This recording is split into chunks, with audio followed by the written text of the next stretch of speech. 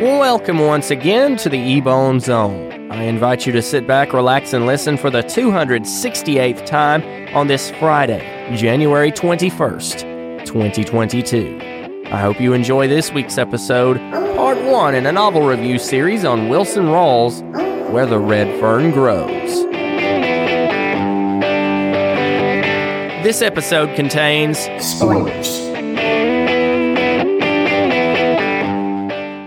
This week, we dive into a new book review series on Where the Red Fern Grows, written by Wilson Rawls. It's a very popular book that I'd heard a lot about in elementary school and now I want to share with you. You know the deal. Chapter by chapter. We break it down until the end of the book, and then I'll share my thoughts. Cool? Cool. We'll be covering chapters 1 through 5 in this episode, so let's get going. We open as our main character leaves their office for the day. He says today is a day that people are just grateful for, walking along and just appreciating life as it is. But it isn't long before he hears a dog fight in the distance, and that spells trouble. At first, he pays it no mind because that's just what dogs do sometimes. Eventually, though, conscience takes over and he goes to check it out. There are a lot of dogs fighting one, and if he's not careful, he'll have some dead dogs on his hands. Eventually, our main guy gets to see the dog at the center of it all. It's a red-bone hound that's older than dirt but can fight like mad. The dog gets himself out of the pile and backs up against a hill. His ears split open, but he's still going. Eventually, the man has had enough. He breaks up the fight and goes to tend to the hound that fought so bravely, mostly to honor the memory of a dog that he once had as a kid. He goes over to the dog and tries to reach out to him, but that doesn't go so well at first. But after some time, the dog warms up to him and he starts wagging his tail. The dog's a bit worse for the wear. He's malnourished and tired. Eventually, we find out his name is Buddy. Finding this dog brings warmth to our main character's life. He now has a friend, and so does Buddy. They go back to the house, and Buddy eats all the meat he can hold and drinks every drop of warm milk that's given to him. Seems like a pretty good day to me. There comes a time, though, that our main character sees the dog getting restless, which means he must be a wanderer, unfit to be kept as a pet. So he decides to let Buddy go. Opening the back gate, he lets the dog out and watches him go, bidding him farewell with these final words. "Goodbye, old fella. Good luck and good hunting." As he stands on the porch, our narrator pictures the hound's journey from the gate back to his master's home. He then goes back inside and sits by the fire. Before we know it, he thinks of Buddy, and his mind floats back to his childhood. In Chapter 2, we're transported back to 10 years old, when our main character is in puppy love. No, not the kind a middle schooler has for that girl who either goes to a different school, lives in Canada, or is just someone you wouldn't know. He's talking about being a dog person. He'd always wanted puppies growing up, but he had a problem. Our main man Billy had his eyes on 2 instead of 1. He wanted to hunt raccoons. And then there's another slight snag in his plans. Both his mom and dad say no because it's too dangerous for a kid to go hunting alone, especially when you got a bunch of dogs and a gun involved. That's a really smart decision on the parents' end, but as I know from experience, because I was a kid once, 10-year-olds can be stubborn. Even though his parents say he can't hunt the big stuff, he was still fascinated with the idea, so he caught frogs, lizards, and rats. He thinks that if he wants a dog bad enough, his parents will cave, and eventually the wanting gets to him. But his parents' problem is they don't have enough money. Dogs cost a lot, $75 for a pair. But eventually, Billy's dad gets him 3 traps, which he then teaches him how to use. Unsuccessfully, meaning he caught the cat instead of a raccoon his first time out, and his second time, and the third, and the fourth. Eventually, Billy's mom talks to his dad about the cat getting in the traps too much, and if that wasn't bad enough, he caught one of his mom's hens. With time, though, he gets better at it, catching possums and squirrels and rabbits, when he realizes he doesn't have a raccoon pelt to add to his collection. He gets back into the idea of wanting a dog, which his parents swiftly deny, so he decides to just run away and get the dogs himself. Until that is, he hears a wolf howl, and that shuts him down really quick. That night, he hears a hunter with his dog, and I bet you can tell what happens then. His longing only grows. Aside from that, when Billy turns 11, he's put to work on the farm.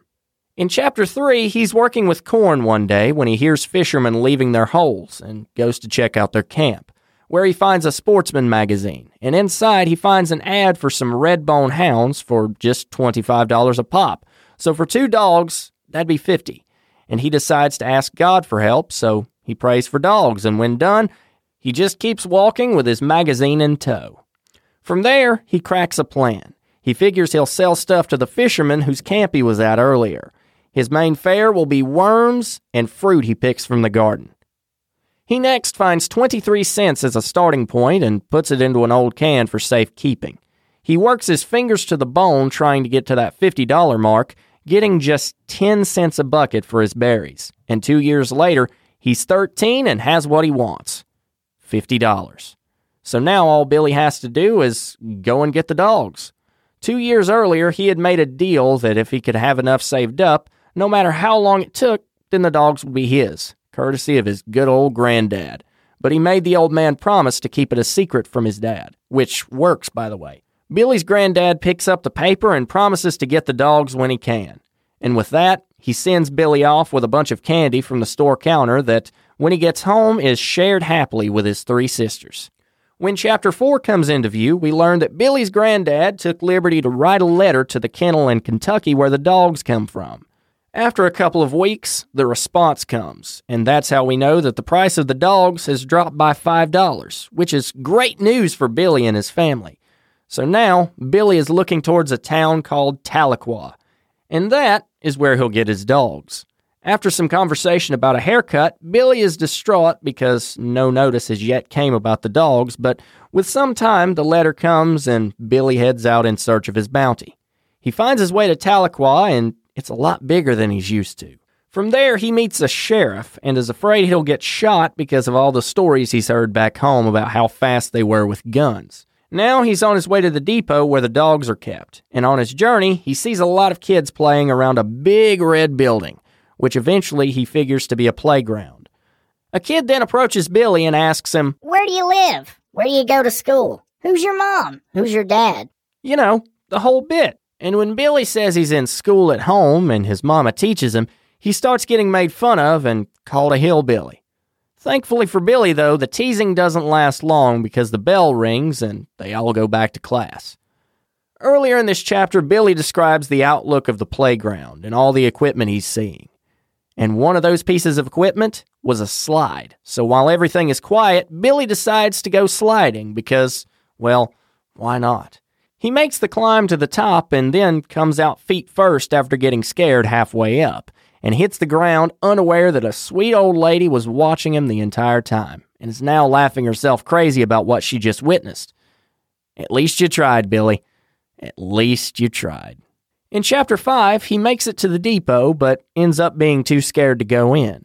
And after seeing a postman give some water to a bird, he gets up the courage to see what's going on. The postman says he's got some puppies ready for somebody. He says that based on Billy's last name, he probably knows his dad, but Billy is a stranger to him at this point. And after an introduction, he goes to get the dogs. The postman opens a box, and when Billy sees the puppies, he's overjoyed and nervous. The puppies then come to him, and Billy cries. As he leaves, the postman says, "Good luck and good hunting." As Billy makes his way out onto the street again, there are a lot of things happening to him. He's getting made fun of at every turn and getting mad. Eventually, when one of his bullies pulls his dog's ears, well, as the saying goes, there's only so much a man can take. Billy decides that this means war and gets ready for a fight. Putting all his power behind his fist, he punches the first kid in the nose, bites another guy's finger, and caves in a third one's Adam's apple. But eventually, he runs out of steam and the gang charges him. While he's getting the living daylights kicked out of him, a sheriff comes by and puts a stop to it, scattering the kids like a farmer scatters birdseed in the morning. Of course, now Billy's afraid of what'll happen to him, because he fought too. When the marshal finds out about the dogs, everything's fine, and they go back and forth about Billy buying the dogs, and because of his grit and bravery, the marshal offers to buy him a soda. Billy now has a new friend, and he's got a drink, and he's happy. After, they discuss where Billy lives, and the marshal says that Billy has a hard road ahead of him because he's on foot. But he believes that Billy will make it because he's tough.